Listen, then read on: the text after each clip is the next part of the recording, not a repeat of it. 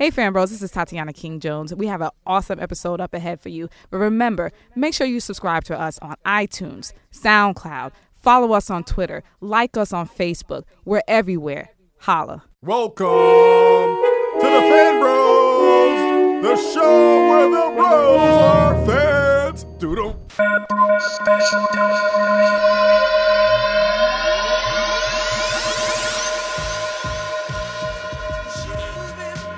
What's up, internets, and welcome to another Fan Bros special delivery. This is Chico Leo flying high in the night sky in the escape pod, and I got flying as my wingman right here.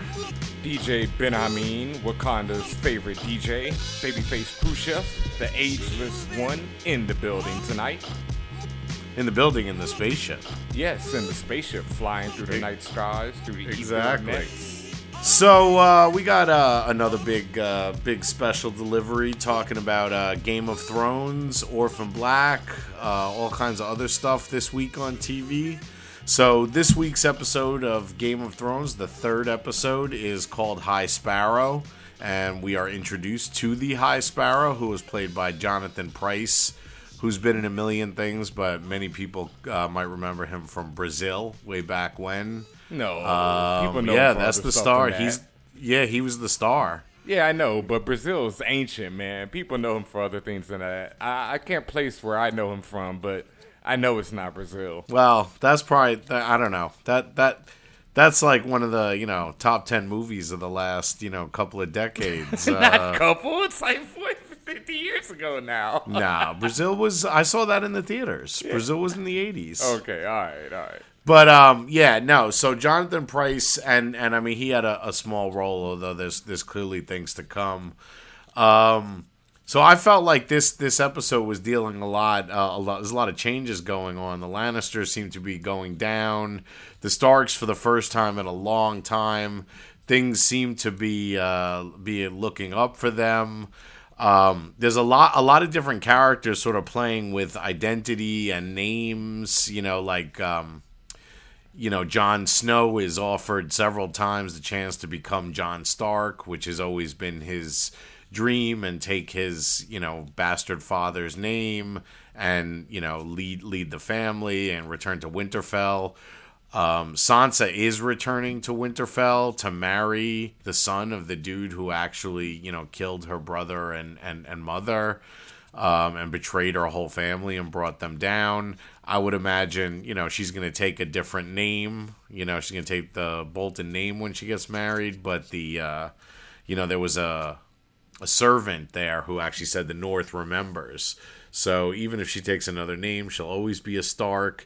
Tyrion's trying to be somebody else, to lose his Lannister identity. But of course, he puts his foot in his mouth. He's, talking about always paying his debts, and which is a Lannister thing, and he ends up getting scooped up by what's his name? Is that Jorah Mormont? Yes, Khaleesi's Jorah Mormont. old, yeah. The return. So it was a return of him, return of Ramsay Bolton, return of Reek / Theon Greyjoy. We had a lot of returns of characters, but yeah. So this one definitely. I don't know if it didn't have a lot of action, but, it is called Game of Thrones, and I feel like a lot of moves were made in the Game of Thrones in this episode, Definitely. I didn't think the Lannisters were going down either. I think this was more their come-up episode, because I feel like Circe is realizing that Shorty is taking power through her son, and by moving on the head sparrow, she, consolidates her power with the people. So I think she's not going down so easily. I think people are, writing her off a little bit too quickly. Well, no, I'm not writing her off, and I agree. She definitely made an important ally. So the High Sparrow is the leader of, like, a super religious sect that's trying to clean up, and they sort of have apocalyptic overtones, but they're trying to clean up Westeros, and I definitely agree, allying herself with that guy is dope. But yeah, the marriage did take place. To a certain degree, she is losing power over her son, who's the king, who's totally enthralled, with his new wife. Whipped. And, is the word you're looking for. Whipped. Yeah, whipped. And Littlefinger is about to, it looks like, betray her. She sends him a raven at the Eyrie, not knowing that she's making deals with he's making deals with the Boltons. And a lot of people say, Varys is saying stuff like, I think multiple characters say, yeah, Tywin was the power. Now, I agree with you. I mean, anyone who underestimates Cersei is pretty much going to end up dead. But she does have a zombie soldier that we saw stirring the mountain.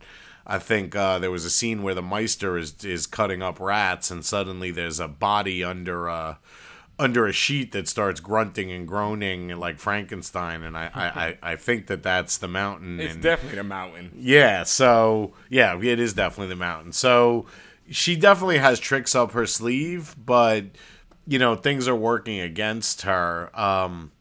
Now, last week we saw for the first time in a while things really working against Daenerys, the Khaleesi, and I felt like that was mirrored this episode. Like Jon Snow executed a dude, and it was definitely the right move, whereas last week Daenerys executed a dude, and it was definitely the wrong move. Definitely. And this is, I'm not sure. Yeah, I mean, that was definitely the right move in that situation for Jon Snow. Like, he had to chop his head off. There was no way to avoid that.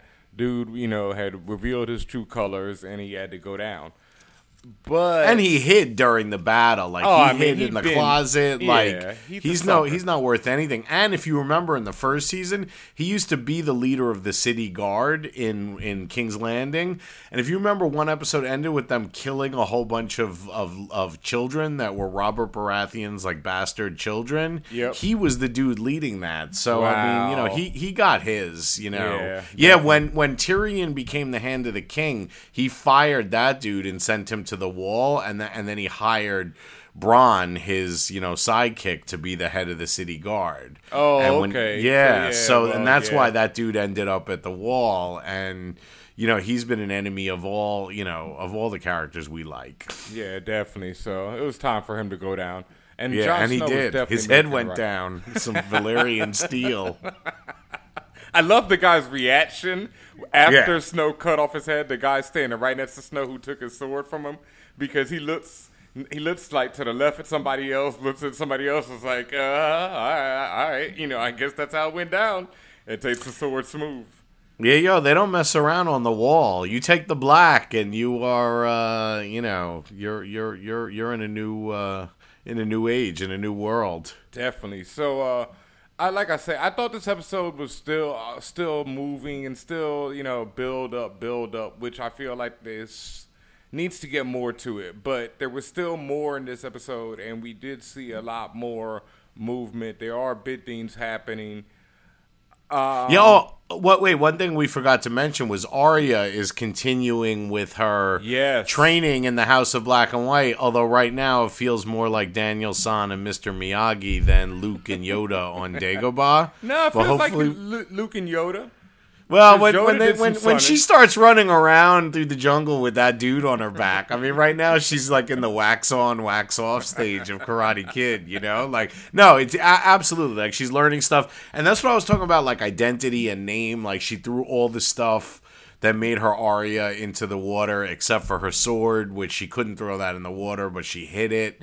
And so, like, there's a whole thing going on where people are, like, changing and, not that people haven't changed all throughout, but I felt like I can't put my finger on it, but there was a conversation with Brienne and Podrick where Brienne sort of gave her origin and why she always loved Renly, because he treated her, like, nicely when people were making fun of her, and he didn't need to. He was the king's brother. And, I really like that scene. Any scene with them is dope. Breen. Yeah, I thought that was really dope seeing Breen, open up herself like that.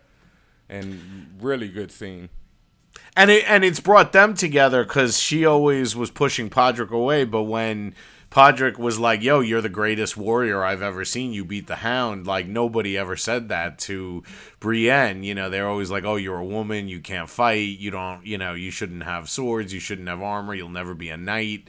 And he was straight up like, you're the best warrior in the land, and obviously, there's no guile in Podrick, so she knew that, he's devoted to her and thinks she's dope, and now she's going to train him. So Podrick's becoming the Daniel saying right now. Exactly, that's true. And Brienne's a little Mr. Miyagi, right? Real big Mr. Miyagi. Anything else on Game of Thrones this week? I don't think so. I mean, we're heading towards stuff. I mean, I think, pieces are going to be moving. They've reintroduced some characters we hadn't seen in a while. Again, I mean, the scenery, we don't really talk about it, but like the scenery is just incredible. They're filming on, in 3 different countries for 100 days. That's like 300 days of filming, and it definitely shows just the wide shots of the cities, when Varys and Tyrion get to whatever city that is, like there's this long shot of like the market, and it's stuff like that is also, just really dope, in addition to the, the crazy intrigue and the crazy battles and all that.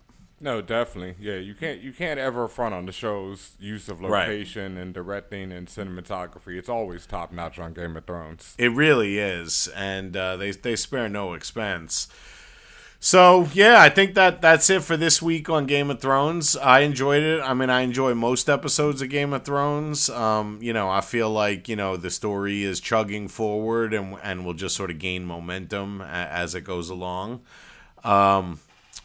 So also this week was Orphan Black. Orphan Black's titles to the episodes, I don't know what they mean, but the title of this one was Transitory Sacrifices of Crisis. I don't know what that means. But I have no idea what they're talking about. So this one... Say what you were going to say about it. Oh, no. I mean, off the top, this episode, like we said last week, Orphan Black last week, kicked in so much information and so much different words and this organization and that organization and male clones, and here's 3 of them, and they're working for this guy, and these people are working for this guy, and it's just so much at once. It was really tough to understand. And then this episode doesn't let up, because it starts off right away with the ill threesome and just gets crazier from there. Yeah, now, so the I almost feel like I was unprepared last week, even though I watched the episode, because I didn't remember, from 42 weeks earlier or whatever, all the details. I definitely feel like I had a much better handle this episode. But yeah, so the 2 male clones from Project Castor are Rudy and Seth. And I agree, the cold open was definitely creepy, where one of them picked up a woman, and then she and the dude are in bed, and then suddenly the second clone kind of appears, a dude with the mustache.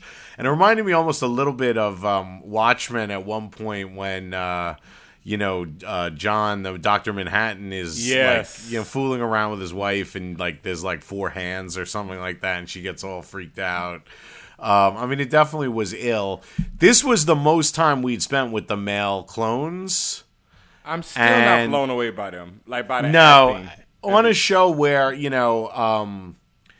whole thing is the Tatiana Maslany's, acting and the differentiation between the characters, I agree. I mean, if we're supposed to be comparing those dudes, plus because they were brought up in this military thing, they're all they act the same, whereas all the Tatiana Maslany clones are all different because they were all brought up in different environments.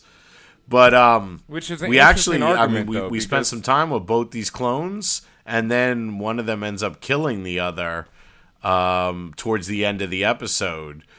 So that was kind of out of the blue. Not really out of the blue, though, because that's the thing. These male clones seem to be deteriorating. There's something going on with them where they're imperfect. It's like the dudes in Blade Runner, the replicants. Like there's something wrong with them that's not wrong with the female clones. Yeah, well, no, actually, the female clones have something wrong with them too, because remember they're contracting cancer, and that's what I can't remember the one with the glasses name right now is trying to solve. But the male clones are being tested by Paul, who returns this episode, and being given this logic test. and the one who was failing it gets shot by the other guy. So it seems Right. that whatever is happening with this logic test is something going on in their brain where their brain is deteriorating, because he also spazzes out, seems to have like an epileptic fit. So it's not like when he shot him, I wasn't really shocked at the shooting. There was other stuff in the episode that was much more shocking than that. Right. Well, and it's funny that you brought up that logic test, because that also reminded me a little of Blade Runner.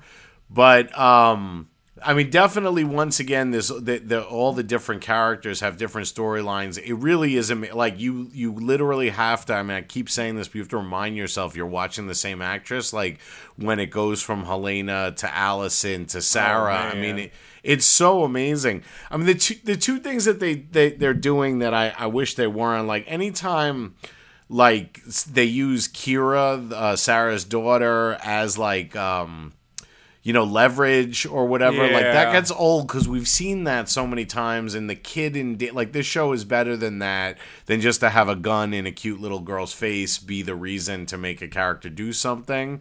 And then Helena, like, it's just not fair. Like, Helena's been through so much and she's getting tortured again. One thing I will say, apparently Tatiana Maslany even does the voice of the scorpion that Helena sees. Oh, shit.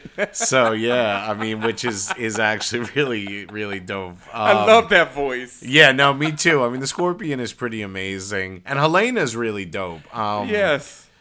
So, and they haven't really done anything with Felix. I mean, Felix is just there to, like, help them get dressed and, put makeup on, it seems like, so far. Definitely. But I do hope that they have, they usually do, just more in store. But the writers, the first couple of episodes, haven't given him much to do. I do have to big up, though, real quick. I got to big up Allison and her husband. Oh, and yeah. their gangster moves this episode. Right. And I said it on Twitter, but I just feel like Allison wakes up every day and plays Damn It Feels Good to Be a Gangster. Yeah. Because she is so on it. Like, I love Allison so much. And that's another one where it's like, Helena is so off the wall different that, it's like, okay, you can see Tatiana is playing somebody else. But with Allison, it's such the subtle things that make her different. And that's one of the ones where I really forget that Tatiana's playing, that it's not her playing it. Right. No, I completely agree. She's so wound tight, so even like the littlest twitch and the whole sort of comedy stylings of her and her husband, Donnie. Yeah, no, I absolutely love the husband and Allison together. What is it, Donnie? Yeah, Donnie. You said? Yeah, no, they're just the best. And I love how Donnie has just improved his gangster skills from season to season, and now he's kind of getting into it, but it's still just Allison leading the way. Yeah, no, No, go ahead. I was gonna say, I mean, they've done it all. I mean, they've killed people, they've lied, they've cheated. I mean, they're like, the most villainous of the good guys, without a doubt. I mean, there barely are good guys. They're right up there with Helena. Right. But one thing, why we have to ask, or what I really want to know, I think it's one of the mysteries right now, is why are the male clones trying to find the original source material? And are we going to see like the original Sarah and the original male clone, or are they dead, like the original people who they've been cloned from? I don't know, because they're looking for the actual original, like, samples. Yeah. So if they're only looking for the samples, then, the original ones, like, if their people were still alive, then they could just get the DNA samples off the living people.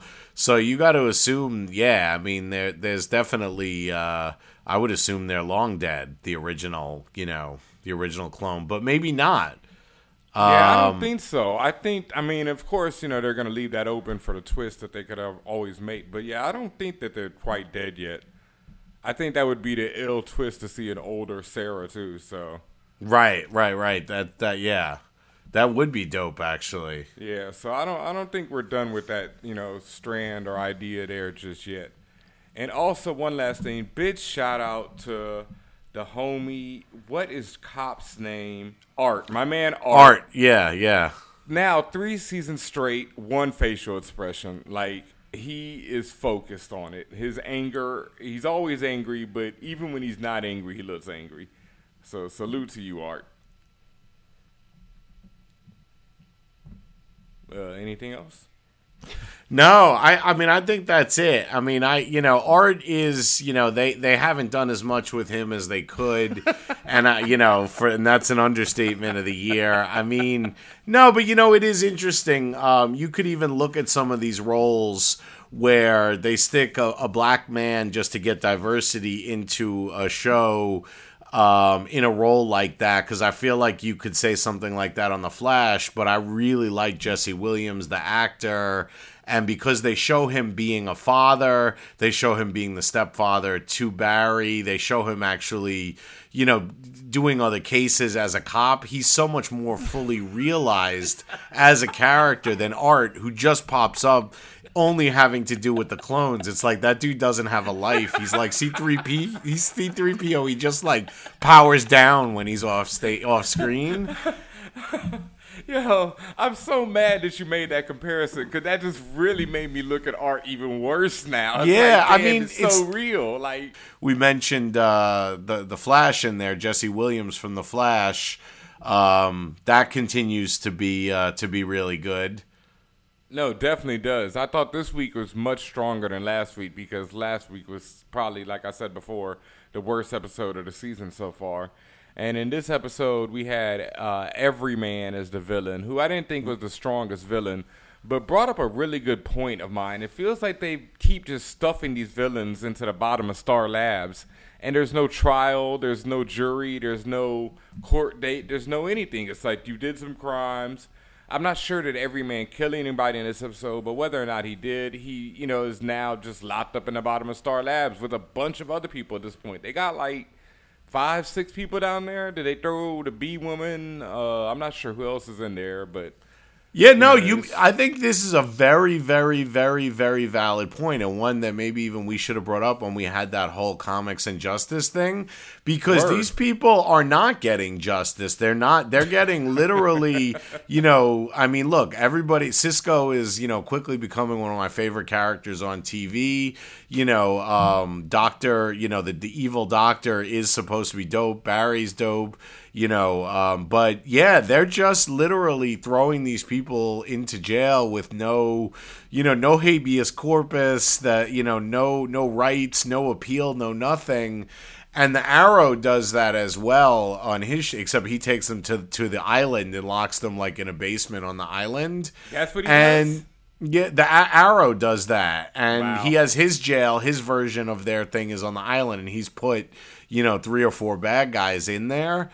And that's, I mean, there's something very fascist about that, and it's definitely worth noting that maybe some of these shows are adding diverse supporting characters, but you're talking about like white male billionaires for the most part, not Barry, but Star Labs, the Ray Palmer and Oliver Queen are all just summarily locking these people away, and there's something chilling and fascist about that. It's worth talking about. I think it's really I don't know if you saw it. What's his face? The dude from Cosmos, Tyson DeGrassi. Neil deGrasse Tyson. Neil deGrasse Tyson. So, okay. So wait, start that over. So Neil deGrasse Tyson was on The Daily Show last week, and they talked about Batman beating Superman. And Superman beating Batman. Neil deGrasse Tyson points out, like, we don't even know who Superman reports to. Like, there's someone out there, like, potentially, and we have no concept of who they are. And there's just something chilling about these superheroes, putting, especially someone like Barry, whose father was wrongfully put in jail. And of course, we kind of know that everyone they've put in jail so far, they've put in the right person. But without the trial, even if you're like Daenerys and you muff the concept of justice, there is something missing from the judicial process in the. Flash catches someone, they lock him up, make a quip, give him a name, and then Cisco and Barry walk away, kind of smirking. And I'm just wondering who feeds them and all this other stuff. Like, there has to be a system to keep people in place when you lock them in jail. And I doubt that Star Labs has any of that. So yeah, it's quite an interesting thing that's going on Flash, and I don't think people are really paying much attention to that because it's such a happy-go-lucky show overall. And no, I don't even think those cells have toilets, or a bed. Like they just throw them in a room that who knows what kind of light gets in there. I mean that is definitely they're torturing those people. I mean it's definitely like Guantanamo Bay conditions. Yeah, so we'll see if that's addressed on a later episode of Flash because it's definitely interesting that they're just throwing all these people away like that and they really have no system to handle them or anything. So, this was definitely a better episode. It moved along. Every man wasn't the best villain, but we also got to see some other stuff with Dr. Wells, and they're figuring out that he definitely isn't the person they think he is. And so it seems that before this season is even over, we're going to have the big confrontation between Flash and Reverse Flash. So it's to be really interesting to see what they do in the next season. And since people keep asking us about it, yes, I have been watching Agents of S.H.I.E.L.D. Chico hasn't been, but I can't really fault him for that because while this season has been stronger than the last season, it's still, I don't know, it's like when I watch Flash and then Agents of S.H.I.E.L.D. comes on right after, it's such a downer because Flash just has such a better feel to it overall. But I do want to big up your boy Kyle MacLachlan. Yeah, because I'm not going to butcher that. Yeah. Well-known Twin Peaks actor. He's been playing Sky, who's now been revealed to be Daisy Johnson. He's been playing her father. And he's also, her father is actually the comic book character Mr. Hyde. And does she know? No, she doesn't know he's Mr. Hyde. I'm not even sure if she really realizes that he has powers. He has a bit of a while out this episode. And you also got to see some of his, I guess, Hyde juice, the drink he takes or whatever to make himself bug out. But I don't really think she knows. This episode was more about her trying to get rid of him because she's left S.H.I.E.L.D. and joined back up with her Inhuman family. And the Inhumans don't want him around. So she was trying to get rid of him. Didn't really happen the way she wanted. He kind of gets back with her Inhuman family and loses S.H.I.E.L.D. in the process. So we'll see what happens with that next episode. But like I say, I liked the show, but it just, I don't know, it just is missing something that just would take it over the top. Yeah, I honestly haven't, it's the only Marvel thing that I haven't watched. And I have heard that it's just not up to the level of Agent Carter or Daredevil. And so just because there's so much stuff out there and I'm kind of looking for stuff, one day I might go back to it. But, they are going to have an Inhumans movie. I know that there's tie-ins with the movies, and I've certainly seen all of those at this point and will continue to do so. But, I never felt like, I got to go watch, get caught up on Agents of S.H.I.E.L.D. Although I have heard, it got better and, some of the storylines do work really well. Definitely. And you do need to watch next week because next week is definitely going to lead into Age of Ultron. So there's probably going to be something that comes up in Agents of S.H.I.E.L.D. that you'll see, reference in Age of Ultron. So check it out next week. And then probably the week after will probably be the best episodes of the season. So, Fan Bros, tune into those episodes if you haven't been tuning in at all. But other than that, I really can't say you're missing too much. Right. All right. I'll do that. I'll check out those 2 episodes because I'm sure I'll be seeing Age of Ultron. Most definitely, which drops next week, and we'll be reviewing it right here on Special Delivery. Anything else before we get out of here, Chico? No, I think that's about it. I mean, for some reason, Age of Ultron has already opened in Europe, and it's had a strong opening. Apparently, it's already made almost $250 million, and it hasn't even opened in America or Asia yet. So, Marvel wins again, it seems. Oh, yeah. No, and will continue to do so, I think. Yeah, for the foreseeable future, at least. Yeah. So, all right, same bad time, same bad channel, and as always, visit fanbros.com, subscribe on iTunes, check us out on SoundCloud, follow us on Twitter at Fanbros Show. Most definitely, visit us at fanbros.com, check out all the articles, reviews, shows, trailers, films, all kind of great stuff. Fanbros.com. You know what it is.